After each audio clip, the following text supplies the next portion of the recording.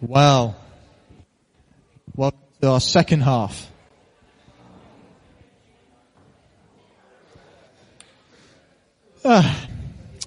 We have got Joseph speaking to us, and if you want to shuffle around the room, so you're sort of sitting with others, and you don't have to sort of be an island, but we're in a series on repentance, and Joseph's going to explain where we are in that series, where we're up to. I'm going to pray for him. We're going to welcome him, and then we're going to hear from him. So, sounds like a good flow. So, Joseph, do you want to come stand next to me and I'll pray for you? Hello, live streamers. Haven't said hello to you. Let's pray. Let's pray together. Do you want to stretch your hand out to Joseph if you're comfortable? And let's pray. Father, thank you for Joseph. Thank you for the journey that he's had with you, the way that he knows your voice, the way that he knows your love. Thank you that he is constantly learning how to abide in the person of Jesus. Thank you that he understands your heart, God, and we open our ears to receive from him. Amen. Amen. Over to you, bro. Thanks, mate.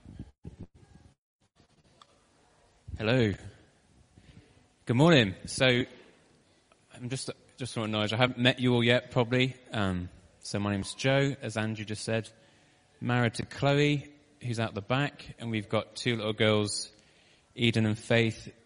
They're the blonde ones that don't sit still and that are just constantly running around. So you've probably seen us. We've been coming along to Hope for it's actually nearly a year and a half. But obviously during lockdown, we don't really see each other. But we've just really loved coming along. We've come through quite a turbulent time, and it's just been really great to come along and feel safe and feel, just like we can just plug in and enjoy your company and enjoy walking with you guys. But I'm also aware that I haven't met all of you yet, so to those I haven't met properly, hello. Look forward to meeting you, getting to know you a bit better. I'm really excited about being able to share with you today. So we're going to be continuing this kind of series of repentance. And today we're going to be looking at that journey that the Holy Spirit regularly takes us on as we move hearts of stone, and he gives us hearts of flesh. And I would say this is probably like, if I had to reflect on my walk with Jesus, this is probably the primary thing that he talks to me about and that I can see in my life. So when the Holy Spirit moves and speaks, he's often working on my heart. He's talking to me. He's taken me on a journey concerning my innermost being, my heart. And so when I heard about this subject, I was like, yes, let's look at this together. I'm really excited. So just to give you a bit of an outline, I'm going to talk for a little bit. I kind of feel it would be a bit silly for me to talk about the Holy Spirit's work without allowing the Holy Spirit to move. So we're going to allow some time at the end, hopefully, for him to minister and to speak and to move at the end. So I'm not going to talk for a long time. Cool.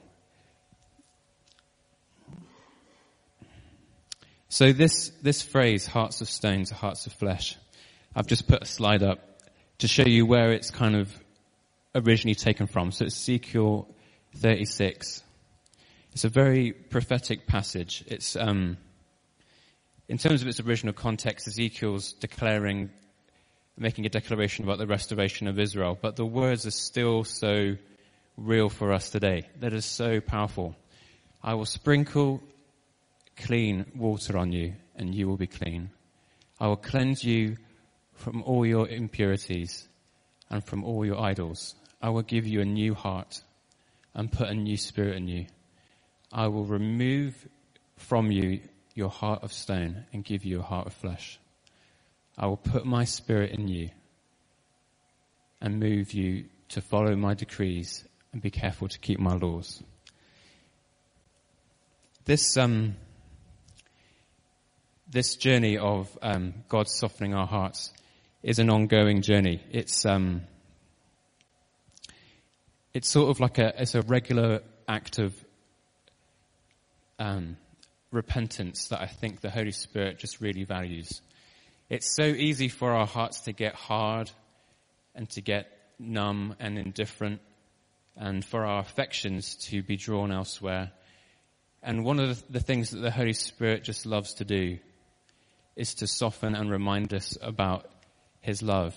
And he takes our hearts really seriously. He takes our hearts probably more seriously than we take it, really. So let's just jump in. I've got like a greatest hits, like my top 5 verses about the heart, which I'm going to run through you now. It's funny because like the Bible doesn't really give hard definitions like we would probably like it. Like we grow up with textbooks and we're like, give me the definition of what this means. The biblical words are quite slippery and kind of like, and obviously something that Alice and Chris do really well in terms of the way that they teach the Bible is obviously explain the kind of cross-cultural interpretation. And the heart's a really interesting word in the Bible. And it's through just reading the context and reading different passages that you get a sense of what we're referring to. It's not the kind of thing that is beating in our chest right now as we understand it. There's something quite mysterious about it. So here's my top 5 greatest hits. Number 1. This is a bit of a game changer from 1 Samuel. But the Lord said to Samuel, "Don't judge by his appearance or height, for I have rejected him." The Lord doesn't see things the way you see them. People judge by outward appearance, but the Lord looks at the heart. This is, when I read this as a young person, this was a massive game changer. So much of what we put our energies into is about our appearance, what we do all the time. But here's God saying, I'm not interested in that. I'm interested in your heart. Number 2, you shall love the Lord your God with all your heart, with all your soul and all your strength. And Jesus later said, this is the first and greatest commandment, to love your God with all your heart. What does that mean? Number 3, above all else, guard your heart, for it is the wellspring of life. We're being asked to guard our heart. So how do we do that? The 4th one. Oh, there was a 4th one. It's a really good one, actually. So I'll read it to you. It's King Josiah in 2 Kings, one of the good ones. Because your heart was responsive and humbled before the Lord when you heard what I have spoken. I have heard you, declares the Lord. So what we can glean from this is that our hearts can be responsive and they can be humbled. And the 5th one, the sacrifice you desire is a broken spirit. You will not reject a broken and repentant heart. I wanted just rapidly go through those verses because I kind of wanted just to show throughout the Bible, whichever way you look at it, the heart is really important to God. He takes it very seriously. It's a fundamental way of how we relate to him is through our hearts, the posture of our hearts, the condition. And there's something about our hearts that he's drawn to. Like in this last passage, he will not reject a broken and repentant heart. He's almost like, he just can't help himself. There's something about a humble and a hungry heart that he's just drawn to.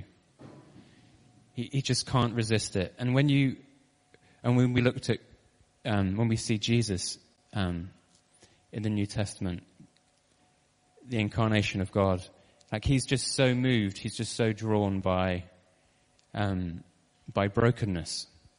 Those that actually feel like they've all got it together, they've got their ducks in a row, he doesn't give any time to. He's not bothered. Well, he is bothered. Correction. But it doesn't give much time to. But it's those that know their need for God, that know their brokenness, they know their need for God, that call out to him, that he's just so drawn to. Just thinking of that blind man who said, "Son of David, don't pass me by." Jesus was just so moved by his heart. He just had to stop and go to him. So, yeah, I always wanted to create that context as we go forward. That this journey is this is an ongoing invitation from the Holy Spirit. That he wants to continually soften our hearts, to process what's going on with us. Because our hearts can be hard for so many different reasons. In my late teens, I experienced something quite traumatic, and it left me feeling really angry and really disappointed. And I didn't know what to do with all the emotion. I didn't know how to process my heart with God. I didn't know how to go on that journey. And my heart became very hard. It became very callous. And the consequences of not processing your heart, of journeying your heart with God, there are quite clear consequences. So I became quite a cold individual, quite a cynical person. I rarely smiled. I definitely wasn't warm. I was quite angry a lot of the time, but it wasn't like a lashing out anger. It was just a kind of a simmer. And when I look back, I can see that at lots of different stages, so that's me, late teens, early 20s, the Holy Spirit, and through different types of teaching, I began to be equipped to how to process my heart, how to process emotion, how to journey through disappointment, and how to walk with God and process anger. And through encountering his love and encountering his goodness and just walking through that, I suppose just confessing it to him and just inviting him in, slowly my heart began to soften. I began to see color again, not literally, but you know what I mean, figuratively, see color again. My heart began to be able to experience joy again. Like, you lose the joy when you don't steward your heart. Has anyone seen the film or the book, The Shack? I love that story so much. Like, that's such a great representation of, like, that transition of a hard heart to a soft heart. So Mac, without going into the detail, he has that really traumatic experience at the beginning of the story. And then you meet him at his most desperate, hard-hearted moment. And he encounters God in the shack. I don't want to ruin it for people who haven't read it, but basically it's really beautiful. And there's this wonderful moment where he's in the garden with the Holy Spirit. The Holy Spirit invites him in, and his thought is, this garden is a mess. What is this place? And he says, it's a bit, what is this? And they start digging, and they start taking some of the plants out, start rearranging things. And the Holy Spirit says, isn't this wonderful? Isn't this beautiful? This is your heart. And he has this moment of like, oh. And what I love about that picture is God doesn't say, you need to go and sort yourself out. You've got a problem. You've got stubbornness issues. You're independent. Go and sort it out. The Holy Spirit comes in, and you go on that journey with him. It's a journey that you go on together. The Holy Spirit isn't going to just come in and just tear the place up and say, this is what you need to do. There's an invitation every day. There's this process that we go on.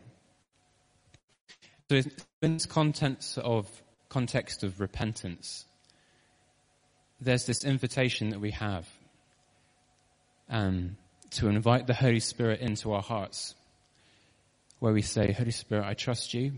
You know my heart better than I do. I actually don't know how I'm feeling right now often, but you do. And I want to invite you to soften my heart today, because I want a relationship with you. I want to know you close. I want to love you, and I want to love others, but I don't know how to do it.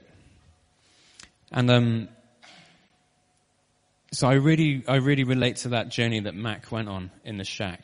And it was a gradual one. It wasn't a one-hit wonder. It wasn't like, click your fingers, you're all sorted now, see you later. It was like a process. And even after Mac left the shack, there was this ongoing working out. And the example that I gave you when I was in my late teens, that probably took years to process that pain. It took years to process that anger. And when the Holy Spirit would bring up, okay, the next layer, I'd be like, really? Again? No, I've already prayed that prayer. And he'd be like, no, we need to go again. We need to go again. And it was just that next step, that next layer that he wanted to deal with. And I actually met the individual that was involved with that trauma recently. And it was amazing because I felt no anger at all. So that's how many years later? I don't know. Not very good at maths. But I didn't feel anything but love for him. And that's a complete miracle. It's just a miracle. That wasn't, and I can't take any credit for that, right? All I did was ask the Holy Spirit to come and do some gardening and to help pull out the pain. Because I didn't know how to help myself. There's no way I could have willed myself out of that. So the reason why I'm bringing that up is to kind of outline the importance of encounter in this context. It's not really a kind of an academic exercise. It's not like something we can cognitively go, X plus Y equals Z. Do you know what I mean? There is an acknowledgement that needs to happen. There is a kind of a speaking out that needs to happen. And because if you had asked me, like, Joe, do you understand about forgiveness? I'd be like, yes, I understand about forgiveness. But I needed that encounter of God's love. It was almost like it was in the embrace of the Father that I was able to let go and for those layers to come off. Which is why in a minute, I just love us, if you're up for it, absolutely no pressure. No pressure at all. Repentance is your choice. But I'd love us to spend like the last 10 or so minutes just with God and just being available for him to speak to us and to, even if it's just hold us for a bit. His presence is so beautiful. He doesn't always need to say anything. And he does more than we realize. His presence it's more than words. And he probably will speak because he does that. But his presence alone is often enough to heal and to restore.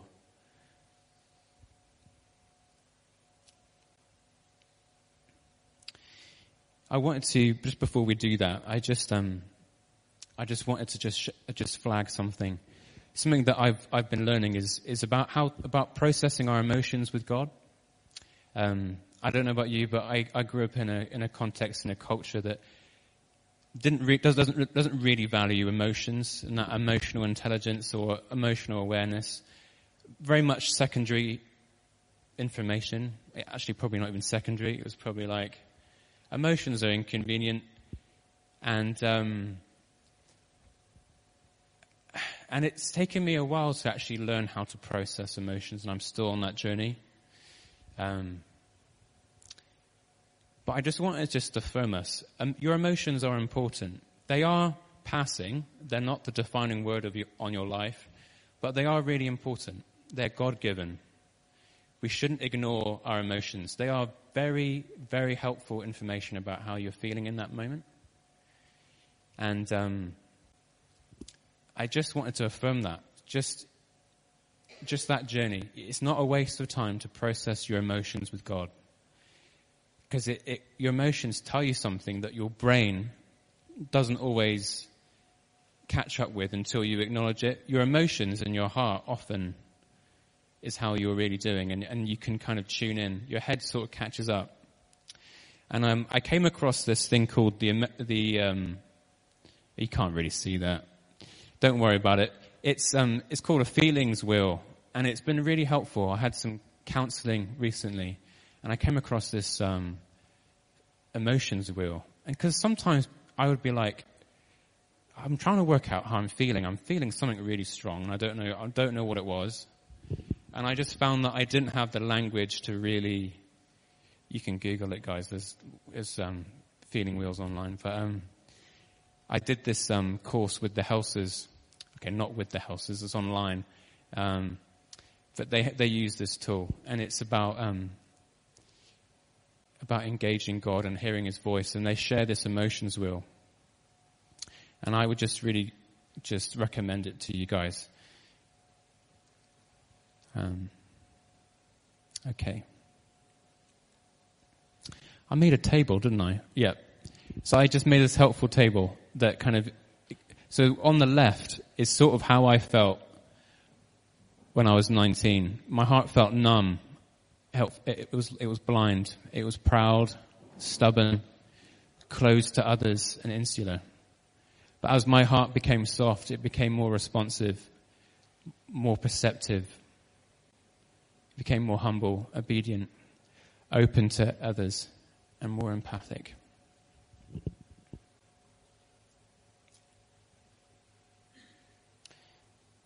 Andrew's gone. When Andrew comes back, we'll have a time of waiting on him. There's a beautiful prophetic image in the Old Testament when Noah sends out the dove. And he sends out the dove, and the dove is looking where to land. It's looking. And it's looking for somewhere to find home and somewhere to land. And as I was preparing this, I kind of felt like that was quite a prophetic picture for us. The Holy Spirit is looking to see which heart, what the posture of our hearts. Where is a good home for His Holy Spirit? Kind of like the parable of the sower. It's looking for good soil. The Holy Spirit is looking for good soil to come and land and find its home in. And I feel like that's the invitation of the Holy Spirit. The Holy Spirit is just always looking and waiting. And I'd love us just to invite collectively, if we just invite Him in right now. But like I said, no pressure if you're not ready to do that. But are you ready to? Okay, cool.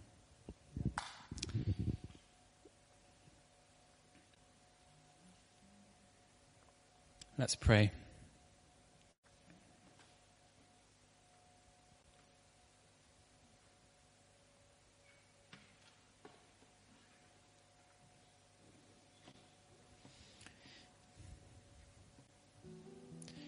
I thank you, Holy Spirit, that you really care about our hearts, that you really value intimacy with us, that you just want to be close to us.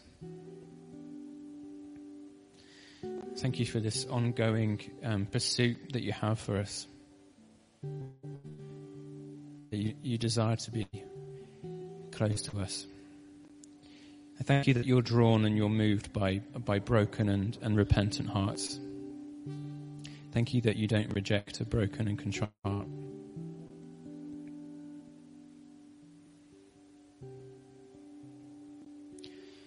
Father, we ask that you would give us wisdom about how we guard our hearts and how we go on that journey with you, Holy Spirit. And we just say that we repent for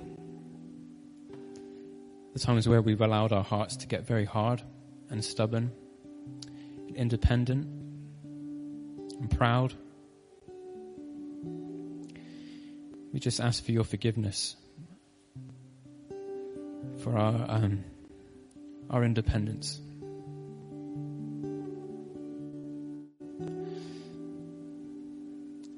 Holy Spirit, would you soften our hearts today?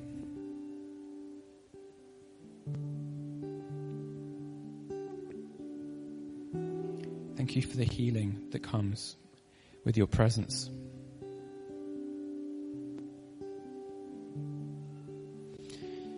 So we just choose to open ourselves to you, Holy Spirit. We trust you. We invite you into the garden of our heart again.